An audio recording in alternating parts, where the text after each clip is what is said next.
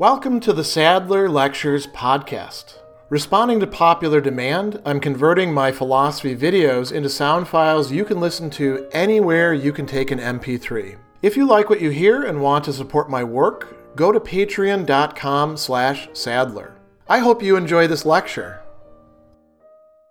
In his essay, The Subject and Power, Michel Foucault is going to make a really important distinction for understanding his works, but I would also say for understanding how power works, about the ways in which power relations take shape. And I would say in the ways in which they're imposed, but that already is to import a kind of viewpoint or a set of assumptions on power relations that tends to make them into relations of domination as opposed to the other modes or modalities of power relations that he's distinguishing. And so he talks about three types of struggle against power, and this means against power relations. What are these? Against forms of domination, against forms of exploitation, and against forms of what he calls subjectivity and submission. And we're here just going to call it subjection, right? So these are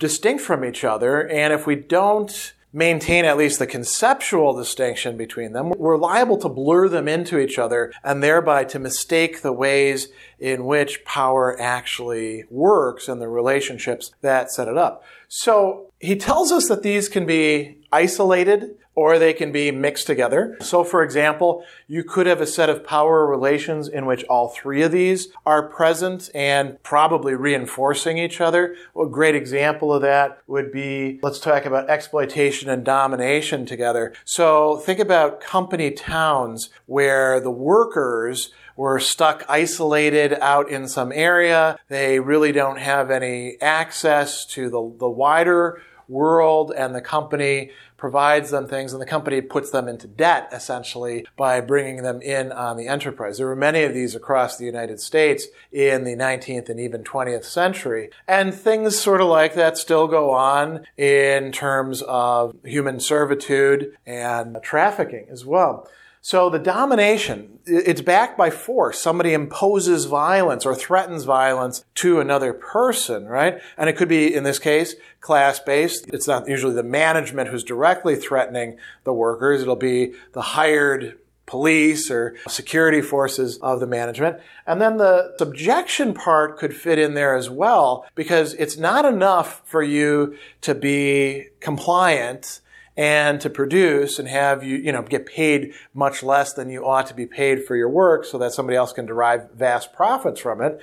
They also want you to, in some sense, be okay with it, to recognize it as legitimate. And now that could be gained by domination. Recognize it or I'll beat you up, right?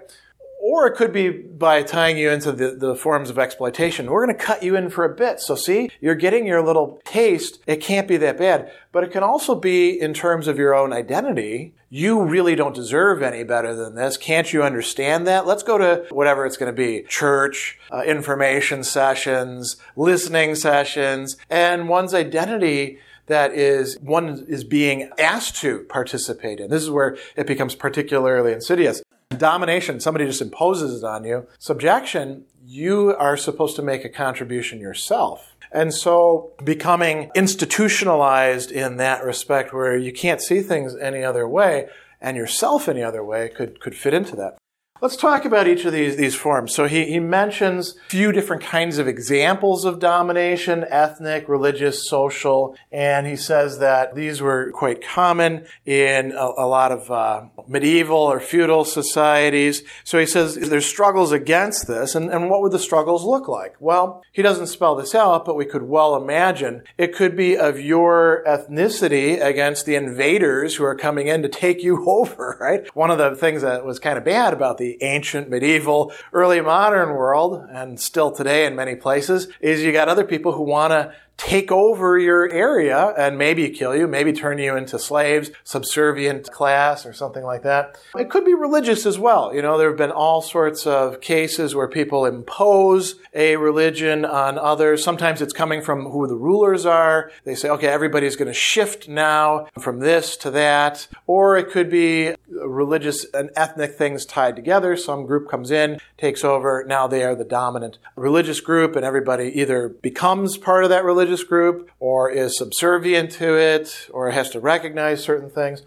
Then we can talk about social domination. This still goes on today. Prime example of this is in how, for example, we treat the homeless. They are pushed off to the side, marginalized. Many people become homeless because of economic things, but quite often they're in fact sort of brutalized and treated as if they don't belong anywhere. They set up a tent city, cops come in, knock everything down, beat them up, send them on their way. They go to the homeless shelter. They may have to worry about domination by other people over them, including other homeless. And we could come up with many, many examples of domination, and how it's exercised. And when Foucault is talking about resistance to this or opposition to this, sometimes it's in terms of the legitimacy. People are like, hey, you shouldn't be violent. You shouldn't be doing this to people. Don't impose force. Use reason instead, or persuasion. In other cases, it's more, well, I don't want that guy dominating me or that group of people dominating me or that church telling me what to do, right? So there's a lot of different varieties of this. And it could also be within a community, Within a religious community, we're going to punish you if you don't follow the rules, find ways to make life miserable for you, and then we'll threaten you with something else happening later on. Could be within ethnic groups, right? So it's not just ethnic groups against ethnic groups, it could be within it, and that typically does happen. Exploitation is more on the economic front, but it's not purely economic, right? And exploitation, as Foucault says, involves an individual separated from what they produce. So if you look at most societies, there's going to be somebody who is benefiting from owning the means of production or owning, land or owning other important resources or renting space to people. And it's way more complicated in our society where we have intellectual property and all this other stuff going on where you don't even own your software anymore coming from the big five, right? We just lease it these days. Exploitation is something that's pretty well understood at this point in time, but we had to develop an understanding of it in the past. And then we have subjection. So let's take a closer look at this one. He tells us that we have struggles against what ties the individual to themselves and what submits them to others in this way. He calls this struggles against subjection, and the French word for that is assujettissement, against forms of subjectivity and submission. So what is it to be subjected in this way? It's not to be dominated as such. It's not to be exploited as such. As a matter of fact, there is something separated from you. It's an identity that somehow gets taken from you and given back to you. You are this kind of person, right? Because you said so. Or you went along with it in some respect. And we could think of all sorts of examples of this. So if you're a student, you have a certain identity as being a student. And there's some things that are invested in that in your own self-identity, your emotions, the habits that you form. You might be a bad student and you don't study and you're not going to stay a student for that long, right? Or if you have enough money, you'll stay a student for a long time. But generally, if you're a student, there's certain choices that you're making. There's certain ways you're defining yourself. All your non-student friends are like, hey man, it's Friday, let's go out and party. And you're like, it's exam week. I gotta study for what's happening next week. It's a little silly example there, but it kind of drives it home. Why do you say, no, I can't go and enjoy this pleasant activity with you? Because I've identified myself in this way and I need to do this sort of thing. And much of our identity is not this pure thing that we just sort of come up with sui generis on our own, right? It's things that we find in our culture and we take parts and we use them to make sense of who we are. But when we do that, we exist in a world of others, and so he says that this submits us to others in this sort of way. Now, it's very interesting that he tells us that, he says, I think in history you can find a lot of examples of these three kinds of social struggles, as we saw, either isolated or mixed together. When they're mixed, one of them most of the time prevails. So if there is subjection, exploitation, and domination all tied in together, it'll still be primarily about subjection or primarily about exploitation and primarily about domination, and these others will be reinforcing it in some way, although sometimes going against it in some way as well.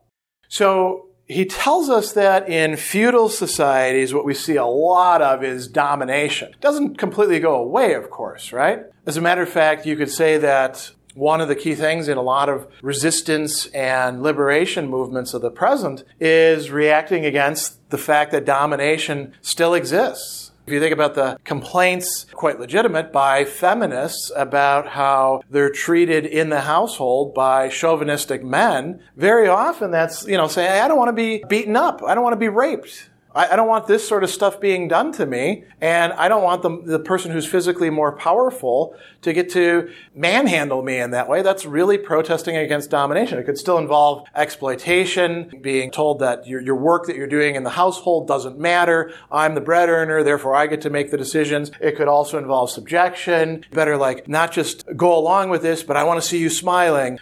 But domination is the key element there. Whereas in other cases it might be subjection that's really driving it. And as we say, there's the iron fist in the velvet glove. That's the domination part and exploitation. Let's say you're in a relationship in one of these enlightened tech companies and they're paying you well, and you have to take on certain viewpoints about whether you can unionize or not unionize, whether unionization is a good thing, and about whether tech companies ought to have the sort of power that they have. Well, that's essentially subjection. You should dress like somebody who actually believes this set of mantras.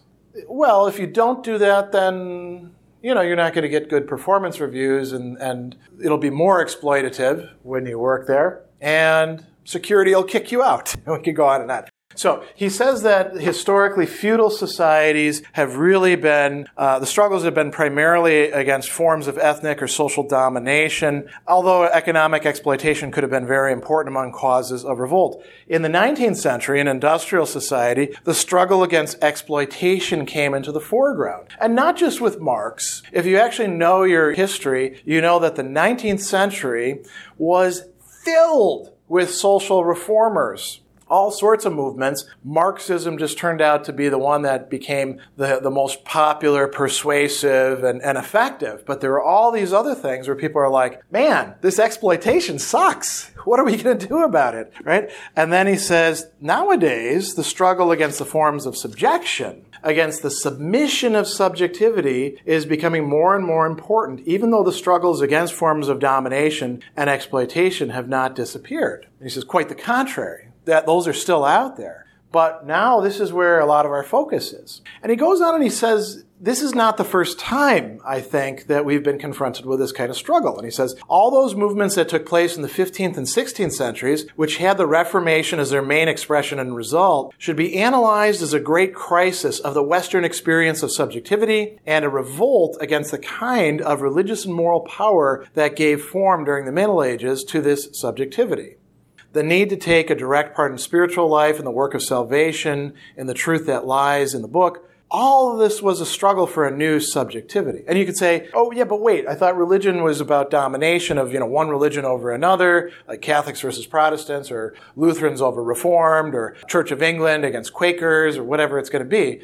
Well, yes, that's involved, but why are they trying to dominate each other or to escape domination? Because they're also trying to escape a form of subjection that's being imposed using domination.